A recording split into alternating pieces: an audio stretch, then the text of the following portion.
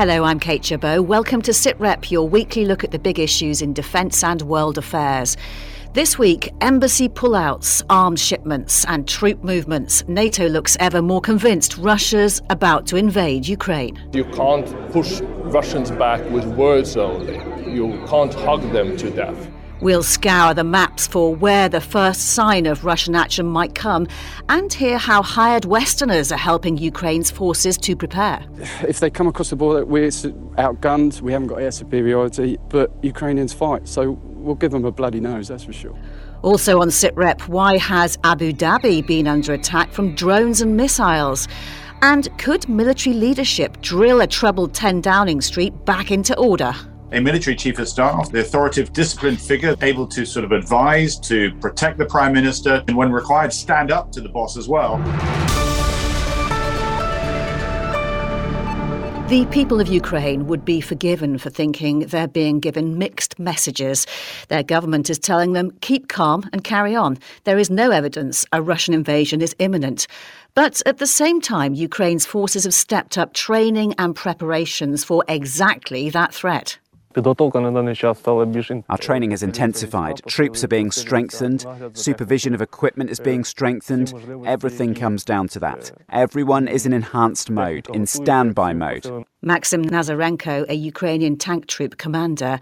And when he says everybody, that includes thousands of Ukrainian reservists and also hired guns originally from the West. They include British men Johnny Wood and Sean Pinner, a former soldier in the Royal Anglian Regiment. I'm married a Ukrainian. I've got every much right to be here. So the guys know I'm not, a war tourist or a war junkie. They know I'm not just going to go home at the end of it. My family's here. My family's 15 kilometres. I can hear the shelling from my front room. I don't think we need to send British troops or American troops. I think all the West needs to do is we need to support Ukraine politically, amp it up, and just give them the weapons they need to defend themselves and to defend their country. If they come across the border, we're outgunned, we haven't got air superiority, we don't have a naval fleet, a very strong naval fleet, but Ukrainians fight, so we'll give them a bloody nose, that's for sure. Russia continues to insist it has no plans to invade, but the latest moves by Western countries, including sudden withdrawals of some embassy staff, suggest they're increasingly convinced otherwise. We'll explore all that and what might happen next in a moment, but first let's get a view from Ukraine itself. Petro Borkovsky joins us from Kiev. He's an analyst at the think tank, the Ilko Kocherev Democratic Initiatives Foundation. Good to speak to you. How are you and those around you feeling right now? Do people believe a Russian invasion is inevitable? Let me say in two ways. First, let me start with the studies. In August this year, we asked people whether they feel that there is a serious threat of Russian invasion. And in August, just to remind you, it's a summertime, but still in August last year, 32% of the respondents said, yes, they think that it's inevitable or serious. And 24% said that that's possible, but it's not very likely. Then in December, we asked people, what are you going to do in case of the Russian invasion, since you see the troops amassing at the borders. 11% of the respondents, most of them males, of course, of the, let's say, combat age, like from 18 to 40 years old. They said that they will join a regular Ukrainian army.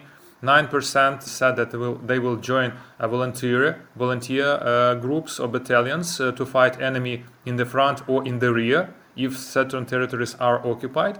And 23% of respondents said that they will provide all kinds of possible non-military assistance to the troops, like including providing food or being donors in the medical centers and hospitals, or providing any kind of assistance to the troops. So the mood is really, people are really concerned, but still the large number of people think that they are more bothered with the everyday problems, actually.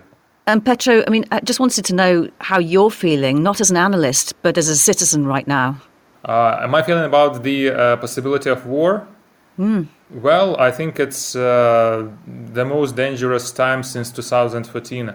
So if they just I cannot speak right now as a citizen, but as an analyst, because I've been working for this for more than 15 years.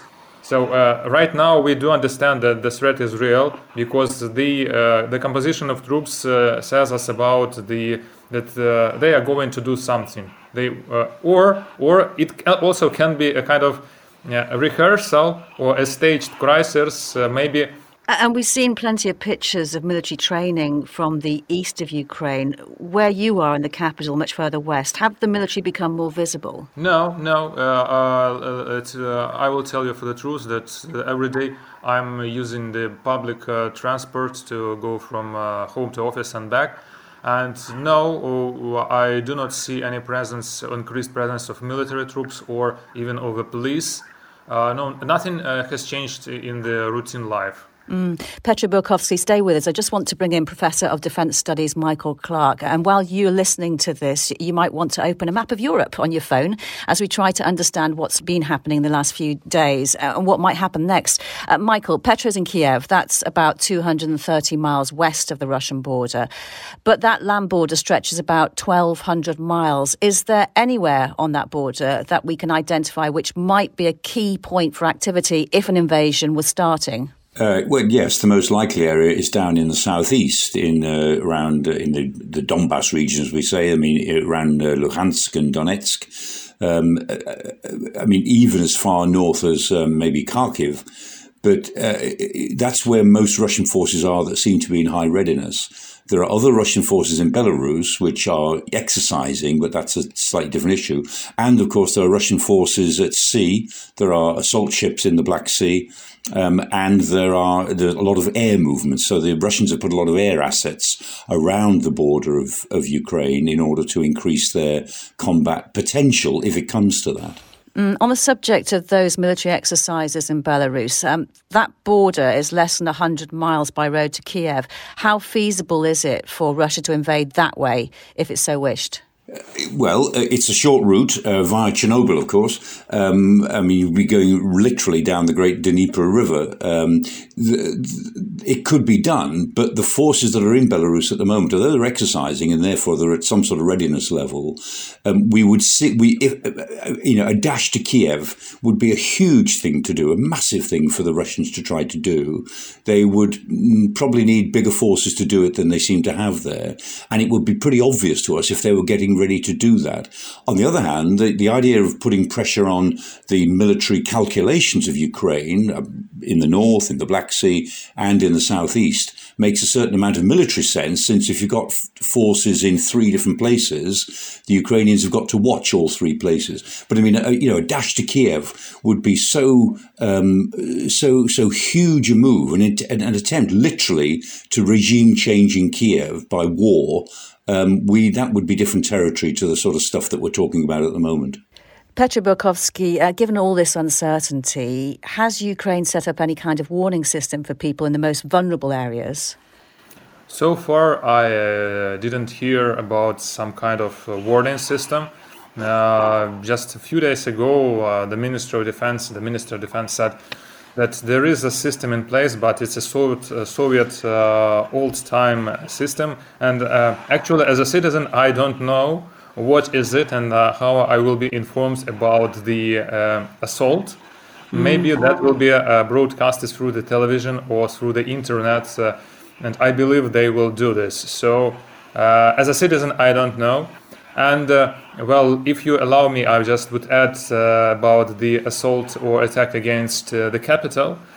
First, yes, the capital is important, but I don't think that even if Russians would seize the city, that it will change the minds of Ukrainians.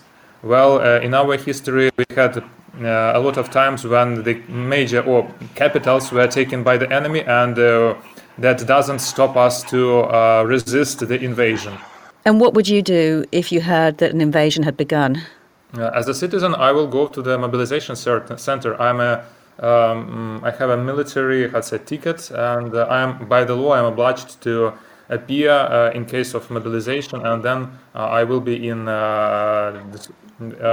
I will be ordered then what to do as a conscript. Well, let's go back to the map now to work through some NATO actions of this week. Denmark is sending fighter jets to Lithuania and a frigate to the Baltic, both quite a long way north of Ukraine. France has offered to send troops to Romania, a neighbour to the southwest of Ukraine, but a long way from any possible invasion point. The US says it's put 8,000 troops on standby to come to Europe, and Spain's sending a frigate to the Black Sea, the coast of which stretches from Russia past Ukraine to Bulgaria. Michael Clark, NATO nations say these deployments are for deterrence. It's hard to see how these moves would deter an invasion of Ukraine, especially when the message from NATO is that they wouldn't physically intervene in Ukraine. No, that's true. But what they are designed to do is to say to President Putin and the people around him, remember, it's not just Putin, it's the FSB and the GRU and this whole elite of people who run Russia at the moment. Not many of them, but they're very, very powerful and they don't really listen to anyone else. And it's to send a message to them to say, look, that if you do act militarily in Ukraine, then NATO will be even more alert than it was before. We are not going to let NATO, as it were, dissolve into uncertainty about this. So we will reinforce ourselves. We will send more troops. You'll see more of us, the other side of the border that worries you, if you attack Ukraine. So that's the deterrent effect, to say, look, you're just going to make your own security situation worse because we will reinforce all of the key points of NATO's interface with you. And just finally, Petro, is Ukraine feeling let down by NATO, or does it feel it's getting the support it wants? No, we don't think that we are let down, because I agree with Professor that by Putin and sending the troops, frigates and planes to the Russians' border, that changes calculations of Russian general staff. Still, we have to remember that they are a little bit concerned that if they, for instance, invade Ukraine and would be stuck there, then there is a kind of uncertainty whether NATO would intrude into the conflict, and they have to disperse their forces to respond to this new NATO troops near their borders. So no, we don't think that we are let alone. Really good to speak to you today, Petro Burakowski. Thank you very much for your time. While Britain has effectively ruled out deploying troops to Ukraine, the Prime Minister has indicated UK forces elsewhere in Eastern Europe could be significantly bolstered. The British Army leads the NATO battle group in Estonia, and if Russia invades Ukraine, we would look to contribute to any new NATO deployments to protect our allies in Europe. And that's because other former Soviet states now in NATO are worried that were Ukraine to be invaded, they could be next. Major General Veiko Velupalm is the Deputy Commander of Estonia's Defence Forces. When I look at the latest polls conducting in Estonia, people see increase of this kind of concern again. And they see that the threat levels directed towards Baltic states, and let's say Estonia particularly, have risen. On the other hand, people also feel that we're members of NATO, and as long as alliance kind of cohesion is not broken, nothing very bad happens to our states.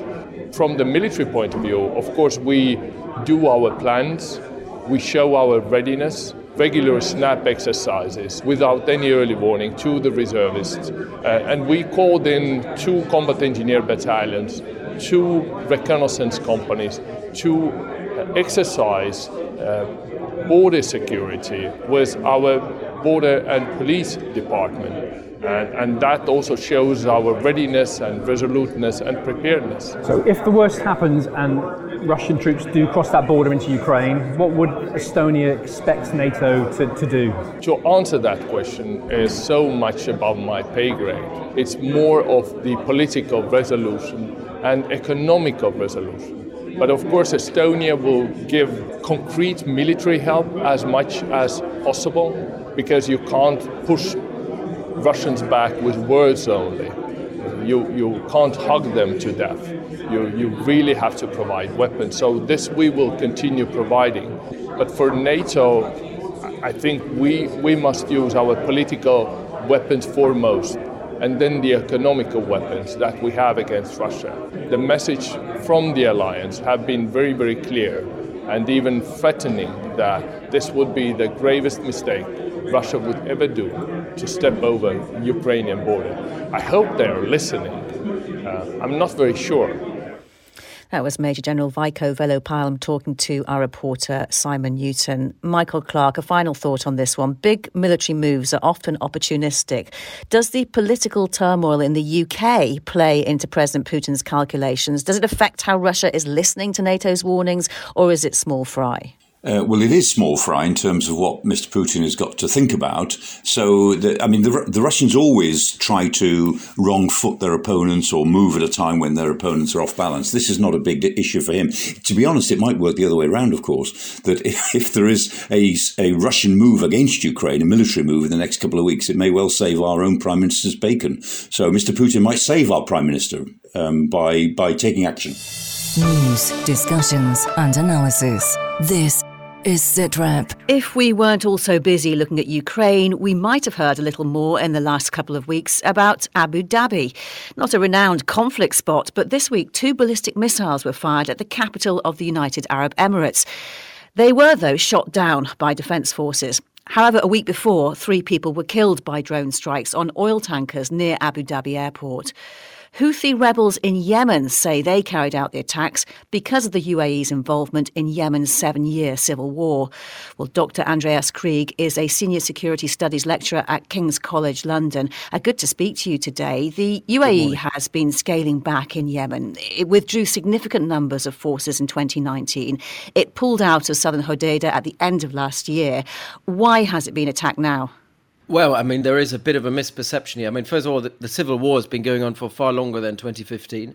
And the UAE's involvement that started really in 2015 as part of the Saudi-led coalition hasn't really come to an end. I mean, the Saudis and the Emiratis have continuously engaged and are engaging in Yemen. And what the UAE have done, particularly in the south of the country, they have delegated most of the burden of warfare to surrogates. So they have never really fully withdrawn. They've just delegated that burden to proxy forces that they've been training, and there's still UAE officers on the ground to do training and direction on the ground. So, you know, the claim and the argument that the Emiratis have made that they are no longer in Yemen has been basically false. They have been and are still part of that conflict, and are now for the very first time are held to account for their involvement in war crimes and crimes against humanity on the ground.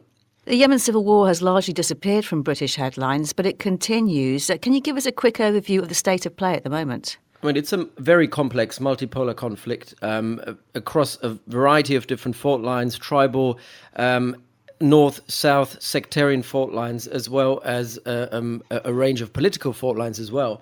So the conflict is very protracted, and with every escalation that we see, the protraction gets more complex because certain groups are splitting up.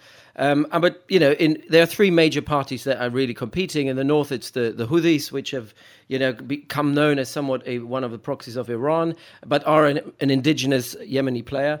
Then we have the Hadi government, supported by the Saudis, which is supported by the UN as well, which has become really a very, very weak player, to be honest. And then we've got the Southern Transitional Council, supported by the UAE. All of them are quasi-state actors. All of them have their own security sectors, and they all fight each other. And then we have a variety of different fringe groups that are also part of the mix. So the humanitarian crisis has really been exacerbated by the fact that all these different groups are fighting, and there isn't really any point of stability in this conflict. Joe Biden ended support for the Saudi-led coalition fighting the Houthis nearly a year ago. Has that made any difference?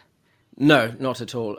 Because, the Americans are part of the conflict as well, because of Iran's involvement on the ground. This has always been something that the Americans were very sensitive about. Trump administration, Obama administration, and the Biden administration. And then there is obviously always the looming threat of, violent extremist actors on the ground that, most Western countries, including the UK, find highly problematic. I mean, Al-Qaeda has been a very, very strong player and remains a very strong player in Yemen. So, the conflict has always been delegated from the West to local forces. So I think the UK and the US were somewhat happy that part of that burden of that very complex conflict is now being shared with local Gulf countries who, to be honest, are not really up to the task. So the debate that we're having in Western capitals about how much support are we giving to the Saudis or the Emiratis is a bit phony, considering that we actually want them to take over that burden, because we don't want to do it ourselves.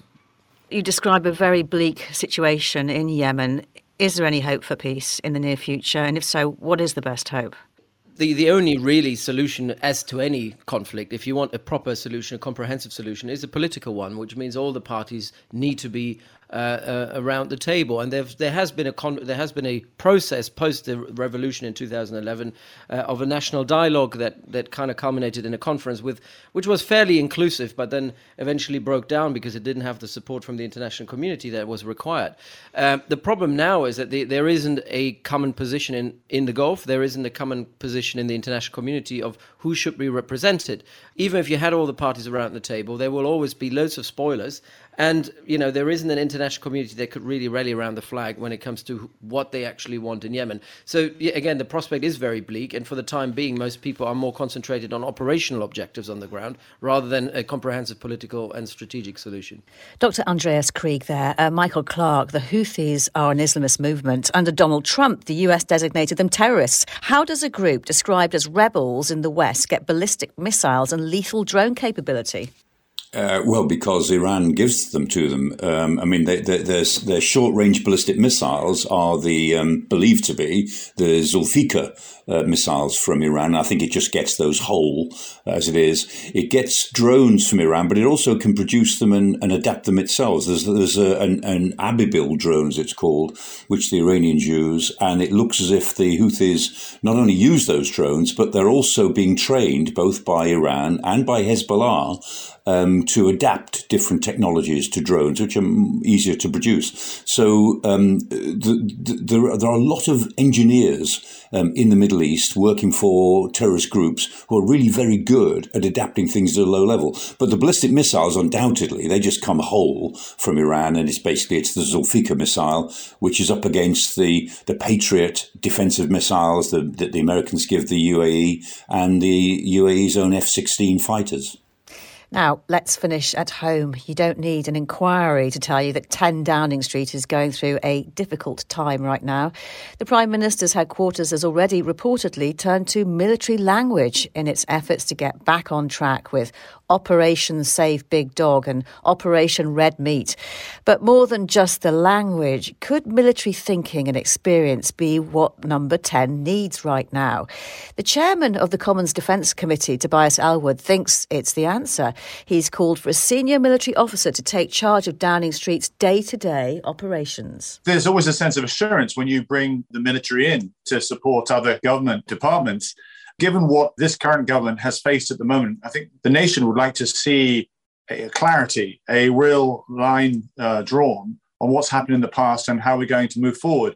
And I think introducing somebody such as a military chief of staff, that is the authoritative, disciplined figure that we've come to know, able to sort of advise, to be able to protect the Prime Minister, to encourage, and when required, stand up to the boss as well, focus on the mission.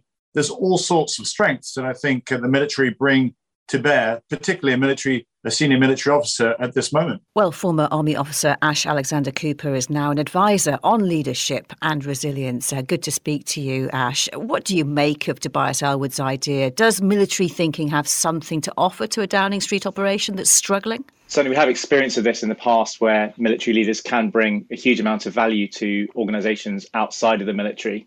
We're taught at Sandhurst here in the UK, that there are three components really of this: command, leadership and management. And many leaders at all levels are taught this from day one. So there's certainly areas where there might be some value in his proposal being considered seriously. And is there something unique to military experience about the way people think, the way they lead and employ strategy? Or is it just the civilian world doesn't focus and train on these things as much?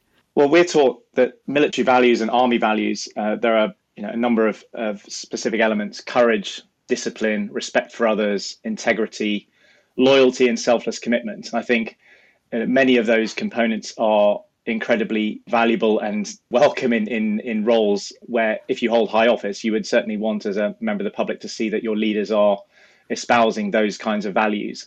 And it's really important. I think what we're seeing currently is that potentially there are some that may be less evident than others. But bringing military people in is not necessarily the answer. This has been tried before in America. You may remember General Kelly, a very respected and decorated, experienced leader from the US Marine Corps was brought in to bring some rigor to the Chief of Staff role in the White House. He only lasted so long after some of those values that I've just listed were arguably lacking in that administration, and he could no longer reconcile his own moral and other values with what he was seeing and having to work with in that organisation. So if you're not going to use the military in this kind of situation, how do you get civilian leaders and civilian organisations to learn lessons from military thinking? Well, you don't have to have been in combat to understand the importance of those things that make military leaders successful. There's command, there's leadership and management. And I've worked for incredible leaders who are amazing combat leaders who perhaps weren't as focused on management, and they were not necessarily therefore as successful as they might have been. So to be a really great leader, I think you need to have components of all three evident. And as we've seen in politics particularly, you can win elections by being charismatic and connecting with people as a leader. But if there's other sort of more boring but actually equally or more important functions of systems and process, then it's quite difficult to have a long-term future in it. So that's quite interesting, isn't it? So being a good combat leader doesn't necessarily mean you're going to be a good manager.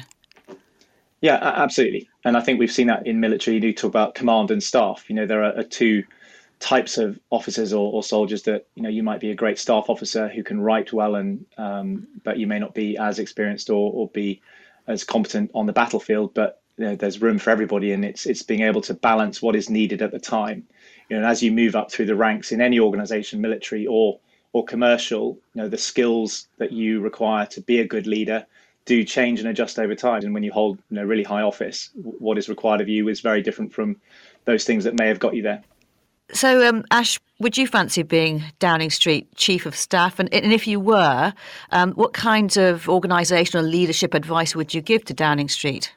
Well, to be a successful Chief of Staff, this is really about human relationships and understanding the organisation that you're a part of and being able to work with the authority of the leader that you are supporting and representing. To be successful, you really need to be able to adjust or change or improve the systems and processes, but also the culture, the behaviours and skills. If those aren't there, then it's very, very difficult as a Chief of Staff to be effective. Not least if your moral values or your own integrity is in question, and you're not respected, or the leader that you are supporting isn't respected, or their integrity is either lacking or they've lost the moral or other authority. So it'd be an interesting job, but I think it's potentially a poison chalice if the right conditions are not there. Are you saying then you don't fancy the job if it were there? I've loved being in Chief of Staff type roles. I think this one specifically, I would probably not be that keen on, based on my understanding of what the culture and the situation is in there. But I think it's fundamental. We're taught at Sandhurst that serve to lead is the motto, and you should never expect others to do what you're not willing to do yourself. Former Army officer Ash Alexander Cooper. Michael Clark, Tobias Ellwood isn't talking about handing political power to a military officer in Downing Street, but administrative power. But even that in itself would cross a huge democratic red line, wouldn't it? Yes, it would, certainly for me, and I think for a lot of other people too. One of the things that's very valuable about this country is that there is a very, very clear division between the military that serve the government and the government. And there are reasons why politics are hard. There are very good reasons why politics is a tough and different business to be in. George Burns, the great American comedian, he used to say, it's such a shame, he said, that everybody who knows exactly how to run the government is all driving taxis and cutting hair.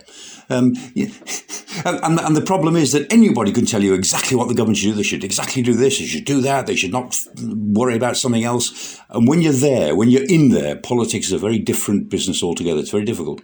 And yet there's plenty of military advice that goes into Downing Street already, isn't there? Oh, yes. And I mean, as Ash Alexander Cooper made the point there, that in a sense, the present Prime Minister is the complete antithesis to the sort of leadership that they teach at Sandhurst. And so it doesn't matter who works for the Prime Minister. If you've got a Prime Minister who is completely different, who just doesn't have those virtues, then it will never really change. So the issue, as always, as any military person will tell you, goes straight to the top. Professor Michael Clark, thank you so much. And that is it for this week. And thank you to all of our guests. You can keep in touch with us on Twitter. We're at BFBS SitRep. And at bfbs.com/sitrep, you can listen back to past programmes and find links to subscribe to the podcast. For now, though, from me, Kate Chabot, thank you for listening and goodbye.